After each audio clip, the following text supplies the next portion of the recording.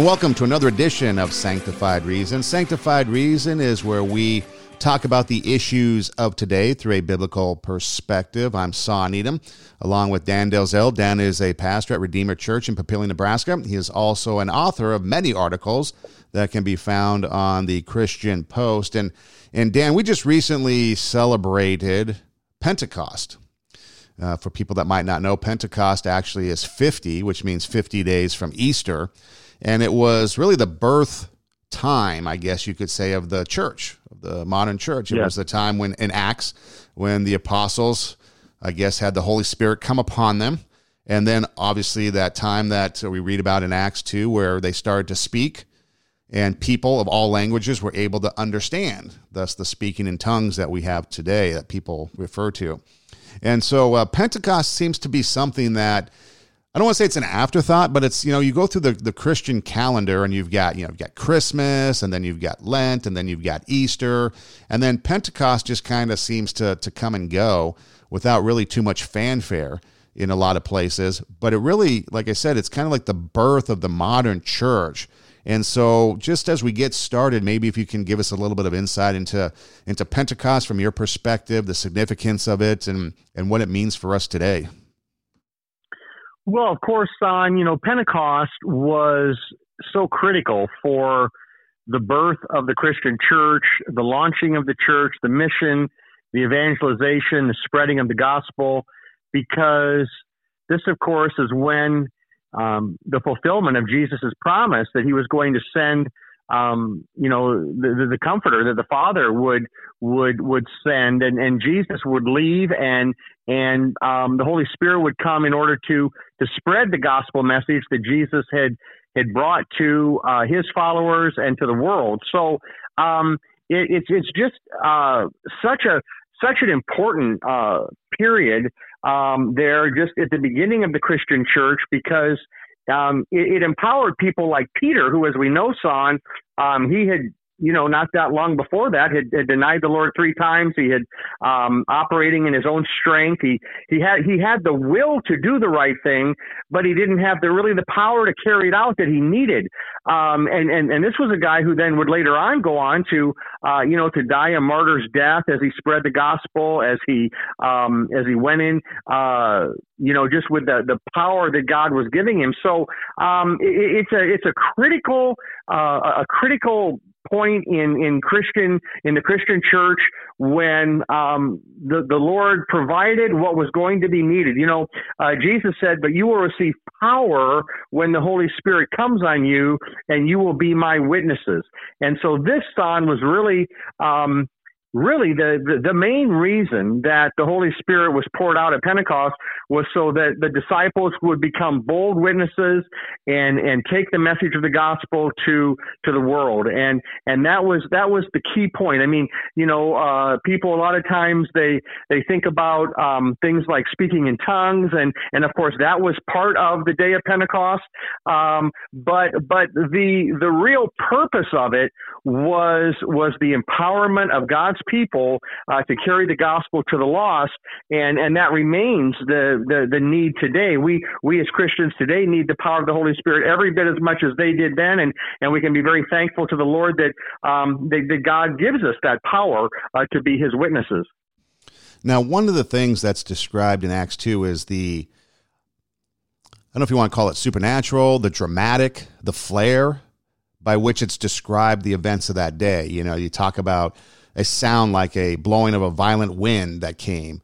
And then you have, like you said, the speaking in tongues, or at least, Peter talking, and everybody, no matter what their language was able to hear him. So you got this kind of like supernatural, this, in the world of Hollywood, a flamboyant, this whole thing going on.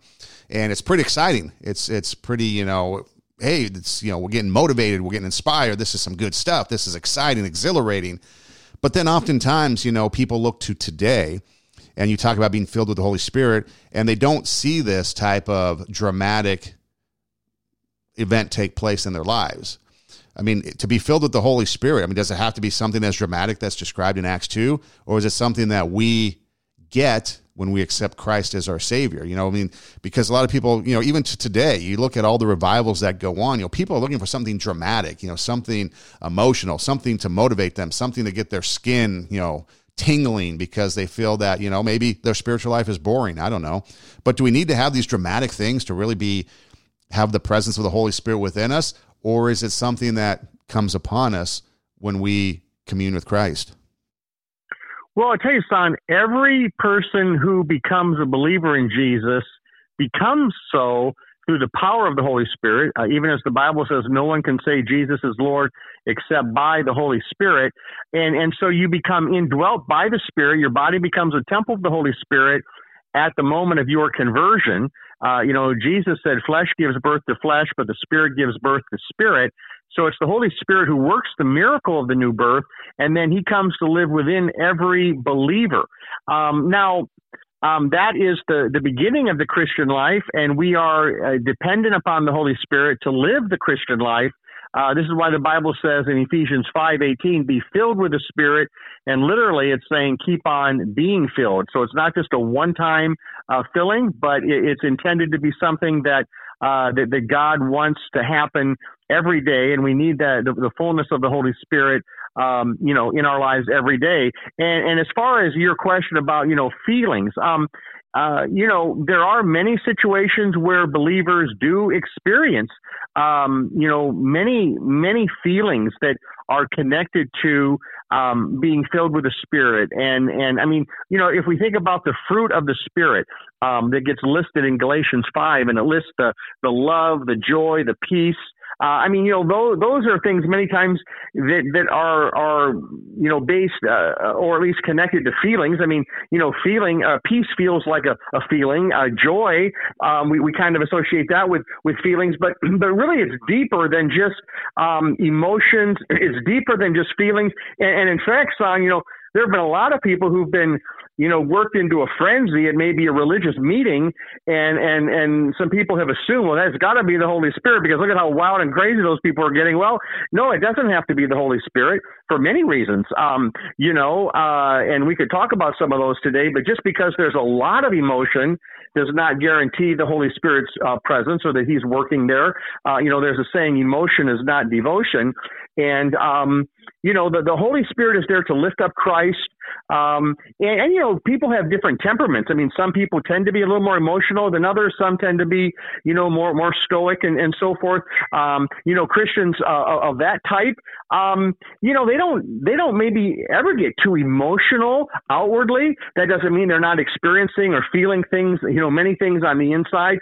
So it really varies, but we have to be careful that we don't, that we don't seek the feelings, we don't seek the experience, but rather we seek the person. We seek the Lord himself. We seek to please the person of the Holy Spirit. And in so doing, we'll find that the fruit of the Spirit then, son, will really, grow more in our life and develop more in our life. It's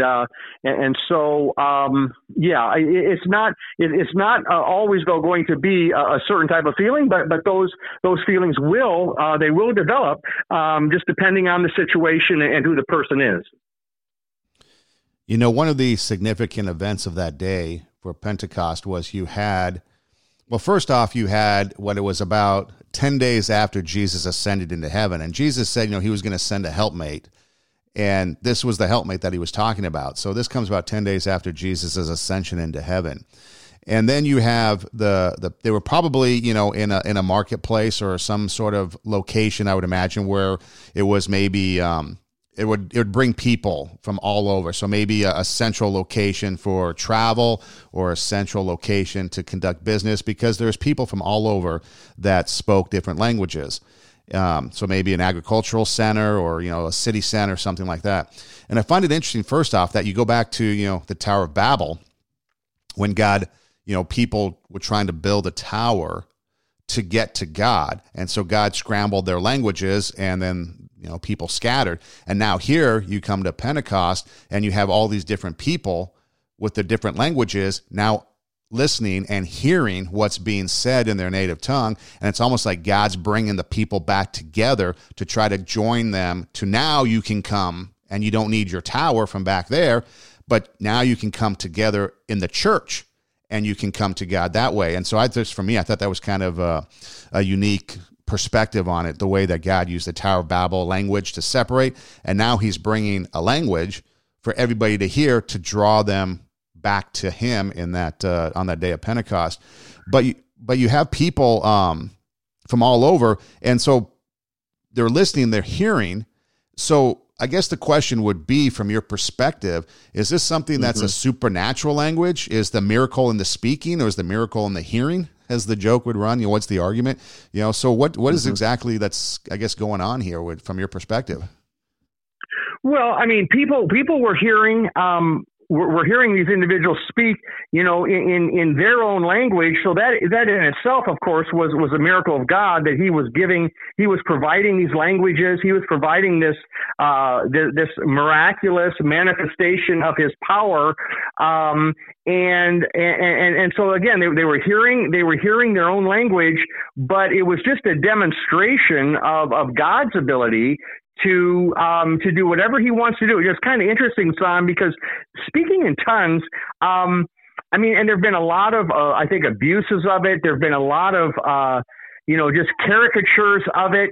There've been a lot of people who have probably, maybe been involved in a way that has maybe not been the way the Lord wants it done, in the church, or in a way that makes it more of a scene almost, So, there's a lot to think about with that gift. There are even some Christians, I'm not one of them, but there are some Christians who don't even believe that God continues to give that gift today. I do believe the Holy Spirit continues to give that gift today, but I also know and believe that there have been abuses with that gift.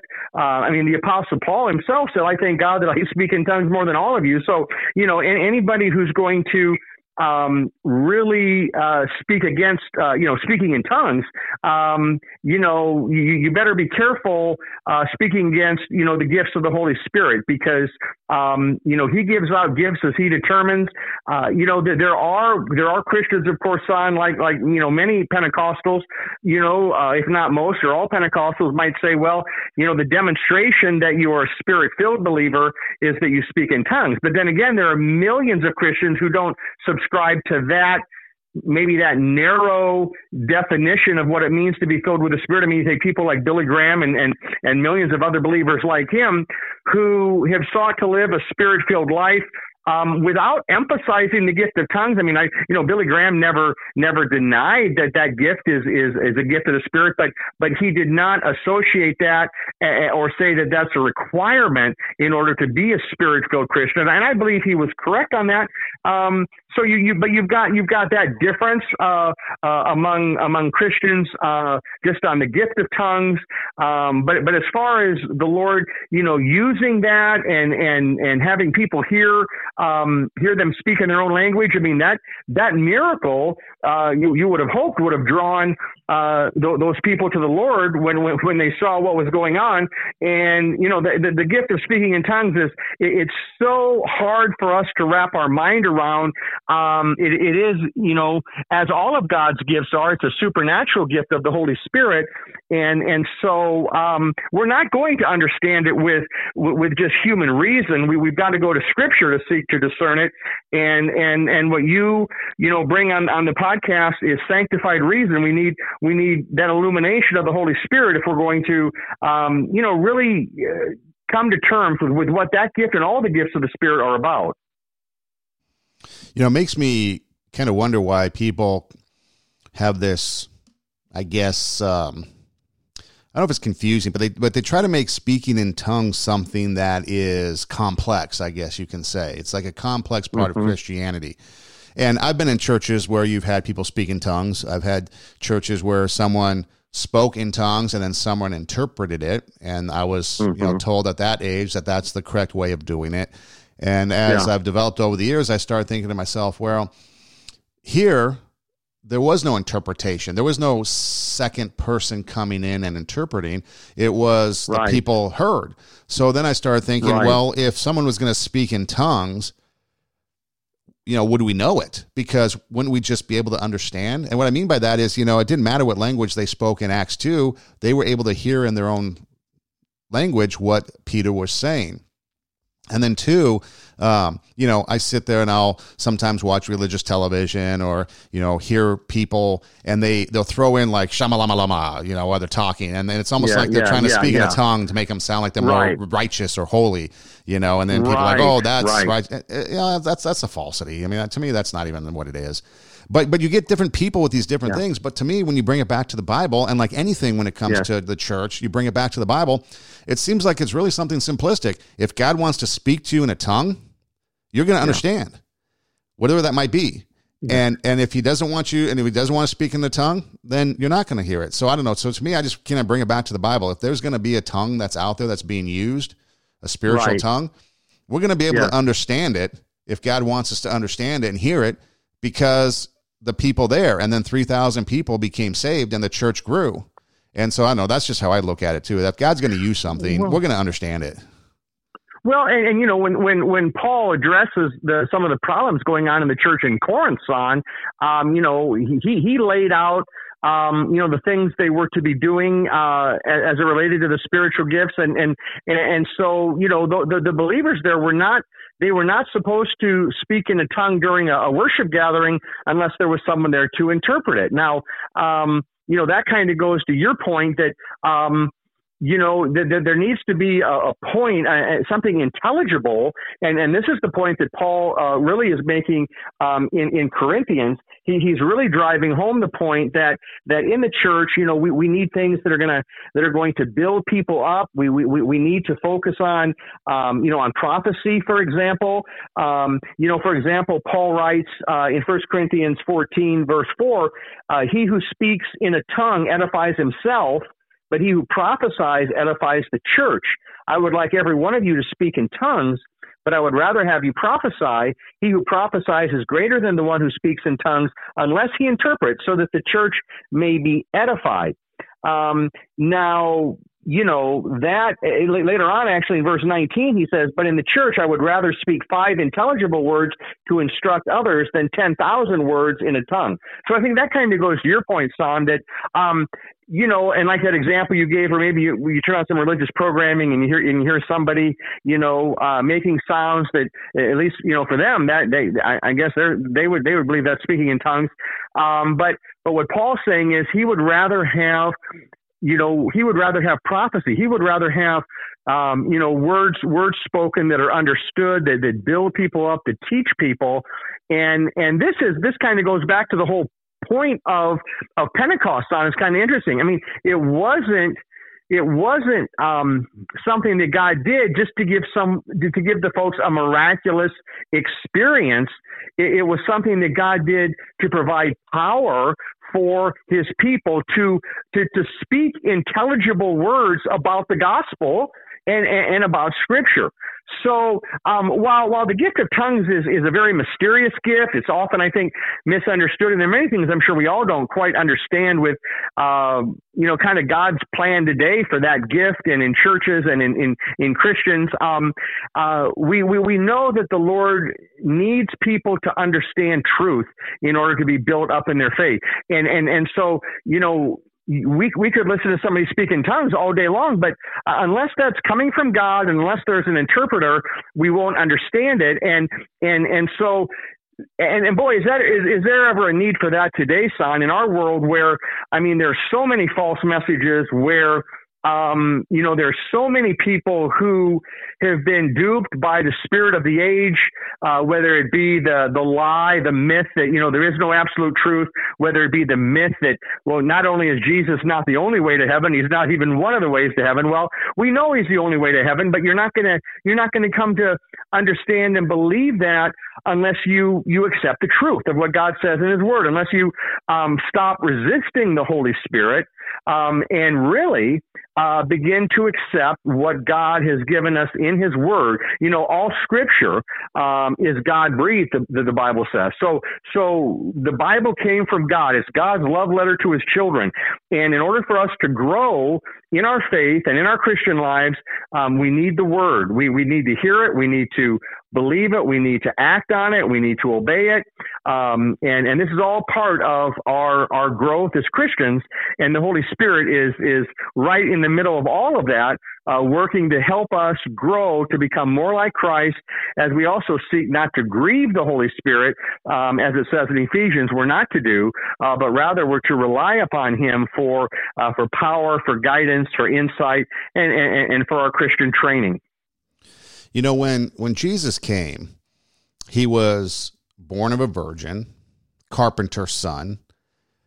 People were expecting the King of the Jews at the time to come in this triumphant, dominated, conquering, approach to coming to earth, but He came as a humble person. It wasn't His time to come as the conquering king. He was there as basically, I guess, according to status of the time, a nobody. Died on the cross, saved us from our sins, resurrected, sits at the right hand of God. Eventually, He's going to come back as a conquering king. But do you think that, is there some significance as I look at this, that because of such the dramatic events of that day, is this a little bit of kind of a hint as to that triumphant king coming back when Christ comes, when Jesus comes a second time? This gives us a kind of little hint of what things are going to be like, because it is pretty dramatic. It's like an establishment of the church that is going to take place, and this is what it's going to be like to follow Jesus. It's an exciting time. It's going to be an exhilarating time. There's going to be so much going on that we're just going to be filled with all this stuff that we can't even comprehend with our human minds. Does this give us a little taste of what maybe people thought Jesus coming the first time they thought it should be like, and gives us a little taste of what might to come from the dramatic sense of that, if that makes sense? Well, yes, that makes sense, Son. And yes, I think that as we see throughout the history of God's people, the Old Testament, and then in the New Testament, we see dramatic events at times, whether it be, the parting of the Red Sea, whether it be the Great Flood in Noah's day, whether it be, even the creation of the world, and then all sorts of just incredible events and just victories that God's people won in the Old Testament. I mean, all of these point, I believe, Son, to what you're pointing to, and that is God's ultimate victory. That's one of the great things about the Bible is we see who wins in the end. We see who's always been victor. I mean, there's never been a point when God has not been victorious. Now, there have been times when His people have not walked in that victory and have been defeated by earthly opponents of God or even spiritual entities that have oppressed them. But we think of Satan in the Garden of Eden. I mean, he was very involved in the fall there and Adam and Eve's sin. But I do think that Pentecost is the day of Pentecost, when that happened 2,000 years ago, was certainly a foretaste of what's coming. The Bible says that God's given us the Holy Spirit as a deposit, guaranteeing what is to come. So I think you're onto something there, Son, that it is, there's always this looking forward in the midst of what God is doing now. God is outside of time. And when we get to heaven, we won't be operating in a time dimension. I mean, it'll be very different for us. Time will be no more. We'll be in eternity. We'll never age. The victory that Jesus won for us on the cross will be fully realized there in heaven. And so the day of Pentecost is one of those, I don't want to say teasers because it was way more than that, but it was one of those key moments when the Lord said, okay, I I'm going to show you some of my power. I'm going to show you some of my power. And of course, the purpose there, as I said before, was to spread the gospel. But I do think it is definitely, it's a sign of the coming kingdom. It's a sign of God's eternal kingdom. It's a demonstration of his power. And I'll tell you, son, if there was anything, if there's ever a time in America where we need a demonstration of God's power, it is today. We need the Lord to breathe upon us and upon our nation, and to just to shake some things up, and to get into the hearts of people, especially those who just don't seem to have any time for the Lord or his word. So the day of Pentecost was the beginning of that era that was entered in, when the Holy Spirit would be poured out. And I think all Christians, throughout the history of the Christian church, have kind of had the feeling like we're living in the end days. And there are signs of the times, pretty much in every age. And you can really make an argument that, the Christians 2,000 years ago were living in the last times, just as we're living in the last times. When we think last times, we put a kind of a number to it, like, well, the Lord's going to definitely come back like in the next, 20 years or 50 years or 100 years. That's what we think of as end times. Well, with the Lord, a day is like 1,000 years, and 1,000 years are like a day. So, and nobody knows that hour, not the angels in heaven, not even the Son, but only the Father. So we don't know how long it's going to be, but the day of Pentecost was one of those things that points to the fact that day is coming. And Christ, just as he came once, just as he died and rose again and then ascended into heaven, and then 10 days later, the Holy Spirit came. As Jesus said, I'm going to, send you what my Father has promised. And the Holy Spirit came, and, the world has been different, since then, but at the same time, a lot of the same things are going on in terms of the sins that man commits, and the approach that man takes, and the darkness that man walks in. There are different players over the generations, and different specifics, but the two main realities are you've got the kingdom of darkness and the kingdom of light. And because of the Holy Spirit being in the world, the kingdom of light continues to advance. Many times it's in those places, that, are not maybe at all the wealthiest, or even, the most educated areas. And what I mean by that is, sometimes, and many times, in fact, education gets in the way of people coming to the Lord, because they get so educated in ideas that have really been instilled in them, that point them to, like what you mentioned, maybe before we started the podcast, we were talking about some of these things, and maybe people put their faith in science, or they put their faith in their own abilities, or they put their faith in our advancements in health and medicine and things. But at the end of the day, there are still the two. There are the two kingdoms at work: the kingdom of light, the kingdom of darkness. It's been going on that way for thousands of years, and boy, God just broke right into this world on the day of Pentecost, and what a difference the Holy Spirit made then and continues to make today. Yeah, sometimes, I think of the Christian life kind of like a baseball game, because you sit there and different people will be interested according to what's going on. So you're watching a game, and, you're having your popcorn, and, the pitchers are dueling, and, there's not much action, so to speak, going on. And then someone comes up, cracks a home run, and everyone gets all excited because there's some major event that happened. And then we settle back down. And what some of us are more in tune to is the strategy of the game. And so we see some of these that might be considered more duller points of the game is really exciting, pitches that are being thrown, and, the strategies that's going on. But then you've got that home run, and everyone jumps up and down, gets excited again. And sometimes I think when we go through the Bible, we look at it that way. We look at certain events, and it's like, the crucifixion, the resurrection might be the home run, so we get excited about that. But then we miss out on some of the subtleties that's going on, maybe the inner strategies of some of the things that are written in the Bible. But it's like, I think back to, and this is an example, I think back to, the writing on the wall, right, in Daniel. Could you imagine what it's like to be sitting there, and then all of a sudden this hand starts writing on the wall. I mean, and the fear that must have struck these people, or like you mentioned, the parting of the seas. I mean, do you know how dramatic that must have been to see the Red Sea? And I don't really know, because I've never been to Egypt, so I don't know really how big the Red Sea is, but I would imagine this has got to be, an apocalyptic event of this thing, water going and disappearing, and then all of a sudden now you're walking across. And so there's a lot of, I think,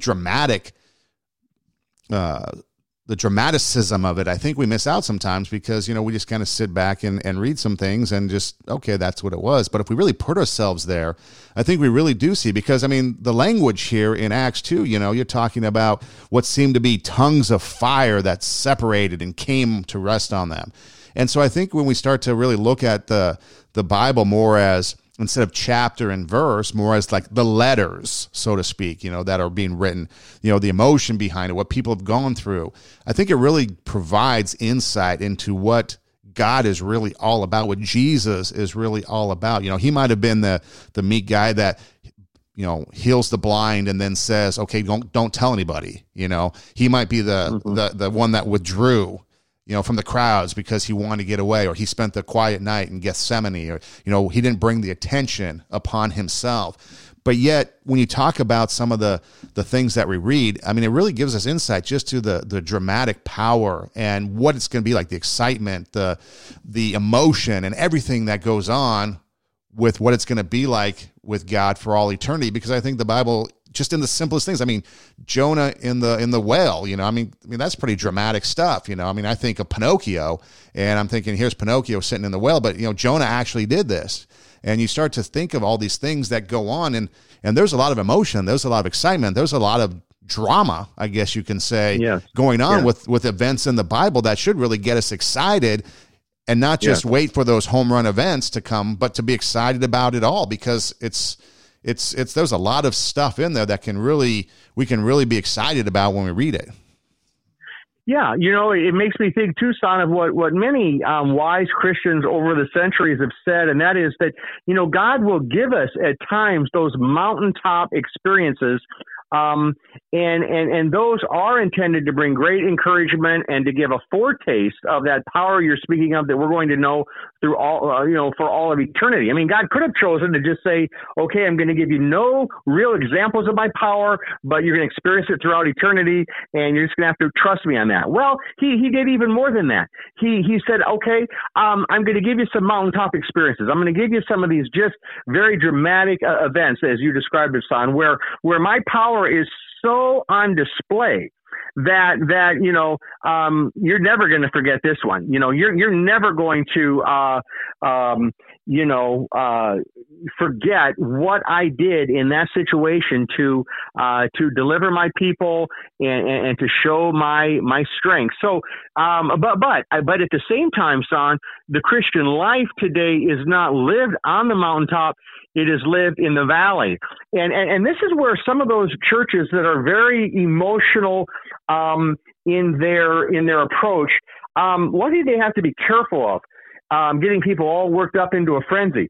It's one thing if somebody's becoming emotional under the power of the Holy Spirit and they're expressing that maybe in a worship service or in some other way. That, in many times can obviously be, something that pleases the Lord and is a blessing, but you can almost become addicted to spiritual experiences. It's kind of like I remember years ago, going to the Promise Keepers men's conferences. I remember, I think it was 1994, we went to Boulder, Colorado, and I remember that stadium of thousands and thousands of men singing Amazing Grace, and when we've been there 10,000 years, bright shining as the sun, but it wasn't just the words and the idea that of where we would be one day, but there was a real tangible presence of the Holy Spirit there. In fact, I would tell people for years that, that's probably the closest thing to heaven I'd ever experienced on earth, because it went so much deeper than just some emotion.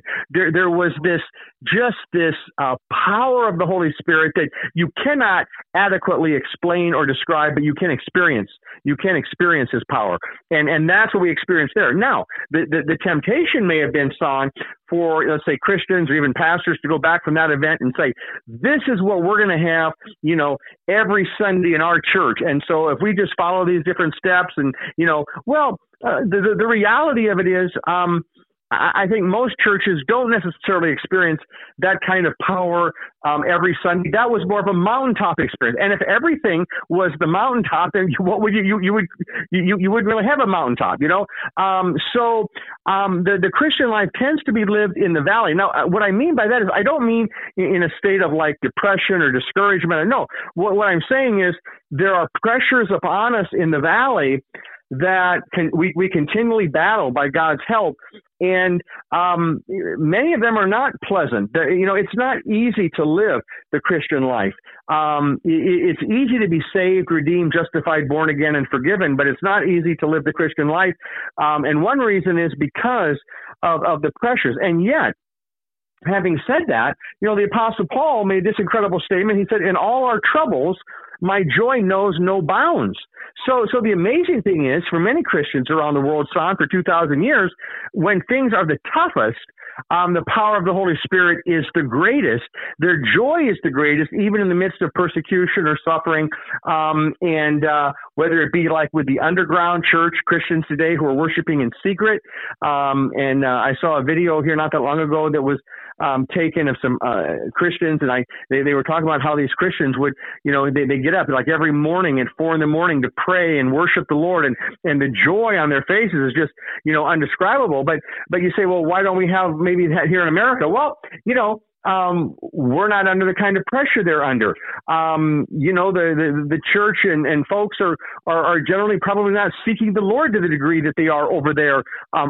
We need the power to seek the Lord. We need the power to really experience that kind of fullness of the Holy Spirit. We need the Holy Spirit's power. And I don't know, Son, it just seems like sometimes without persecution, without suffering, without pressure, the presence of the Holy Spirit maybe is not as great sometimes in those settings. Now, you've still got the Word, which is powerful. You've got the Spirit working in hearts.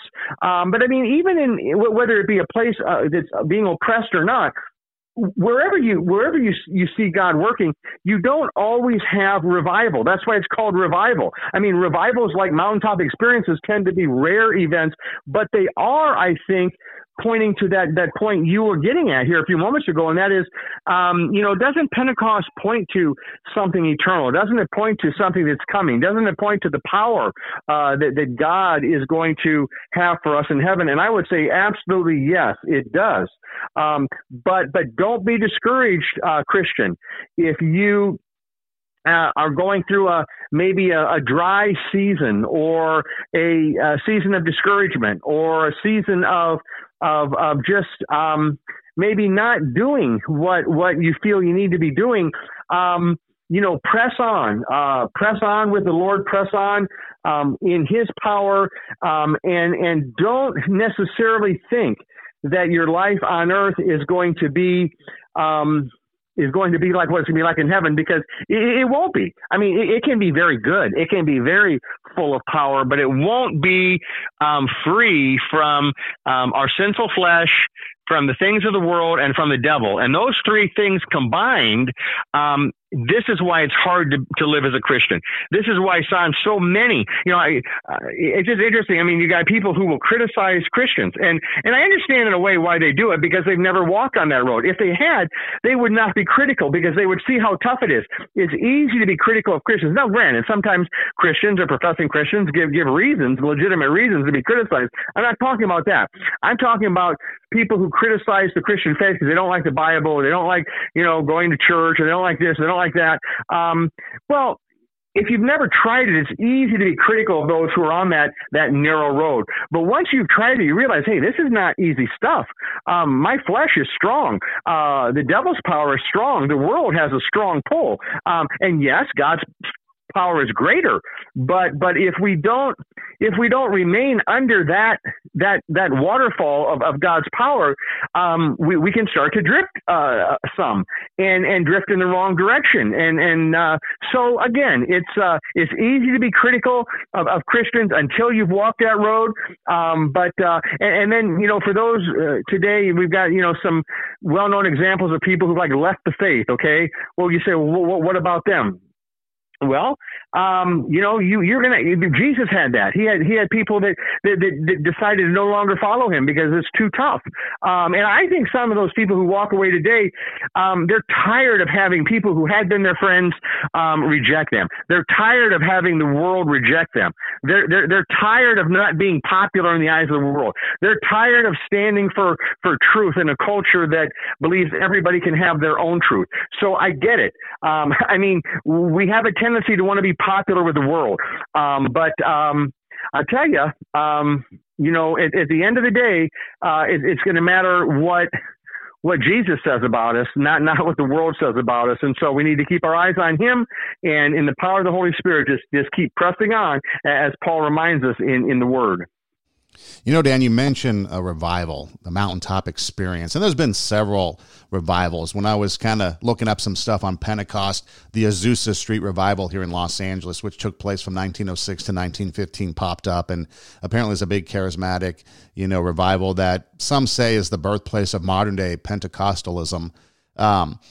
But then you also think of the Toronto Blessing, and there was a revival in Lakeland, Florida, and and they get into all this you got the miracle healings, and you've got the things like uncontrollable holy laughter and stuff, and I know John Wesley, I think, had an experience one time, so it goes, about holy laughter. He had an uncontrollable laughter, and so he said, "Oh, it must have been from Jesus, the Holy Spirit coming into me," and you get all these things. And there was one, I thought it was holy laughter, but I remember doing research on one of these kind of crazes. And basically it comes down to this. Oh, in fact, I believe it was the Welsh Revival too, which was in 1904. Yeah. So basically a pastor, so I know it was the Welsh Revival. I know there was something else too, but pastors, they kind of get complacent, or they see their church getting complacent, so they go and they seek out other things. And so the Welsh Revival was, the guy goes over to Wales and he sees this kind of charismatic church with all this stuff going on, and he thinks, hey, this is exciting, so I'm going to bring this back to my church. And so then you start implementing things, okay? Yeah, because you saw it over there. Now, to me, that's not revival. That's just copying something that's going on over there. That's right. And if we're going to have true revival, if we're going to have true things, then it has to be God-led and Spirit-led, and not something that we see someplace else. I see that all the time in the modern church. People will look and see something, and they're like, oh, I want to bring that. I went to a Vineyard church in Denver one time, and they were, and the pastor was trying to get to be a very charismatic church, and so he was always trying to, hey, can I get an amen? Hey, can I get this? Hey, can I get this? And and then eventually, the gal behind me is having a spastic attack, and I look to my friend. I'm like, do we need to call 911? And he's like, no, she's slain in the spirit. I'm like, well, that doesn't look like slain in the spirit to me, but whatever. Not judging. It was an uncontrollable thing. And I think that the whole idea was brought on by the pastors encouraging people to kind of crazy, that's right. That's right. And you see that with a lot of these things, Toronto Blessing. I don't want to take away if there's good that came out of it, because I'm still kind of, the verdict is still out on some of these things. But you start to delve into these things, this mountaintop experiences, these revivals, these holy laughters and things that people bring into the church, even the speaking of tongues for some people. And it's like, I guess it comes down to, if you really are concerned about what is going on, one simple thing is to check the Bible. And if it matches with what the Bible says, you're probably good to go. Second, what's the origin of it? Is the origin biblical or no? Okay, so let's say you go to Wales and you see something very biblically happening there, and then maybe you bring that back. But if you're just trying to bring back something to your church to make it more exciting, and you saw a revival somewhere and you don't know the origins of it, and it doesn't really back by the Bible, then all you're doing is just bringing something worldly into the church. And I think we've gotten to that place here in America where we bring a lot of worldly things into the church that aren't even biblically based, and are just trying to get people to have an experience to keep them coming back for more and more and more. Well, Son, yes. It would be, I suppose, like this. Think about two different scenarios. Think about one scenario whereby you have a husband and a wife, and let's just say they have 4 children, and they're providing good food, good protection, good training. They're providing all sorts of good things for for their children, and they're raising them. And every now and then, maybe in the summer they go on a vacation, maybe they go to the beach, or maybe they go to Worlds of Fun, and they go to an amusement park, once a year, whatever. And that's, it's something that maybe the kids look forward to, the family, parents look forward to it. It's a great time. But it doesn't, it adds to the family experience, definitely, but it's built upon the rest of the year. Let's say you do that, 1 week or even 2 weeks a year. Okay. That can only be built upon everything else that goes on the rest of the year. Now compare that scenario, Son. So let's say you have a couple, let's say, and they are operating a home for runaways in the city, and especially runaway children, let's say. And what they're offering these runaway children is every day, any of the runaways that come to their place, they get to go to whatever the amusement park is in the area. And they do that every day. And so the kids come to, just to expect it. Well, if we go here, we're going to have fun. Now, is that going to help the kids mature? No. Is it going to help them be emotional? Yes. Is it going to help them grow? No. Is it going to draw them in? Yes. Will it likely generate even more than the 4 kids in the other family, in the other neighborhood where the parents have the 4? Yeah, you'll probably have more. If you have 100 runaway kids in that community, and you may have 80 of them there, and so you've got a lot of people there enjoying the bells and whistles. But that's it's not an authentic experience that can last. And churches that have fallen into the trap of like every week you have to have something new, you have to entertain, or you have to get everybody jazzed up, or you have to have this real dynamic speaker who can work on people's emotions. You can do a lot of things to get people really worked up into a lather. And you mentioned some of these different revivals where, there were some counterfeit experiences going on. Even speaking in tongues, Son, there are tribes in different countries where all they've known is a religion of their fathers, and they've never had the gospel preached to them, and yet some of them in their native religion they speak in tongues. That doesn't mean it's coming from the Holy Spirit. Satan can counterfeit so many of God's gifts, and he does seek to counterfeit them. And so the other thing is demons operate many times in what we might call the high places. And so the high places spiritually are those places, Son, where people are interacting at a deep level with God, and it's a very high spiritual place. Take for example a revival where this is like a mountaintop experience that's moving through a community or moving through a nation, and yet in the midst of that, Satan is trying to stir up fanaticism. And this has happened. You've seen revivals that have been going on real good, Son, until people start to get into fanaticism and they grieve the Holy Spirit and they start doing crazy stuff because the devil offers a counterfeit. So I say all that to say this. Revivals are wonderful, and heaven will be a perpetual revival, okay? But because revivals aren't going on all the time, and they can only be done by the Holy Spirit, and they cannot be manufactured by man's methods or coming home from an event and repeating certain things, you're totally dependent on the Holy Spirit for revival. What the Holy Spirit has given us, though, Son, okay, to keep man not only revived, but keep him growing in the Word, he's given us Scripture. And those churches that put an equal emphasis on the power of the Word of God, teaching Scripture, going through the Bible, going through, sections of the Bible, verse by verse, going through the whole Bible, it's those churches that help Christians mature the most. Now, you might walk into one of those churches if you're used to one of these real wild experience type churches and think, well, man, that was kind of boring. Well, so would the runaways if rather than going to the home where they're going to go to the amusement park that day, if they walked in on a day when the family of 4 kids was just kind of doing the daily thing, and they would say, well, this is boring, we don't like this. So Satan's always about trying to entertain people at the expense of their soul. And so that in itself is a counterfeit.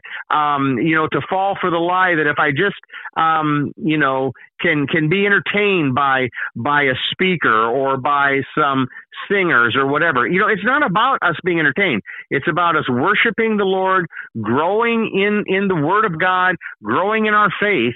And so that's where those are the churches that I see, son, and I've been watching this now for, well, I mean, I've been a pastor for 31 years and, well before that, but I mean, I've been watching this, for many years, and it's those churches that just stick to, preaching God's word and not going off on all sorts of tangents and not getting people all worked up into a lather. No. Some churches have much more expressive, vibrant worship. I mean, hands are raised. I mean, all of that can happen in a very reverent, wholesome, helpful way. Okay. So I'm not saying it has to, you never can have, very expressive worship. I mean, there are churches where the gifts of the Holy Spirit are operating, maybe in the service even, but those are rare. I mean, for that to be done well, those are rare, at least here in America, son, because we don't have the level of persecution. We don't have the level of, I wouldn't say we don't have the level of spiritual maturity that, I think probably Christians in maybe South Korea, maybe China. In fact, I was just messaging. A guy had reached out to me from Nepal last night that we were messaging, and he had watched something I'd done, and we were talking, and he's a Christian leader there, and so he's he and his wife are going to start praying for our ministry. I'm going to be praying for him, and he sent me some photos, and these are just humble, poor people there in a village there, but he said how the Lord has now given them. He started out there. God led him to start a ministry there with the gospel, and they've got like 30 people now, and many of these were women, but there were others there as well, and you just saw them, but it's a very humble setting. I mean, now what gifts of the Spirit are being exercised there? Well, we'd have to ask him to see, but I'm sure the word, a little bit, I don't know much about him yet, but it seems like they're proclaiming the word, they're proclaiming the gospel.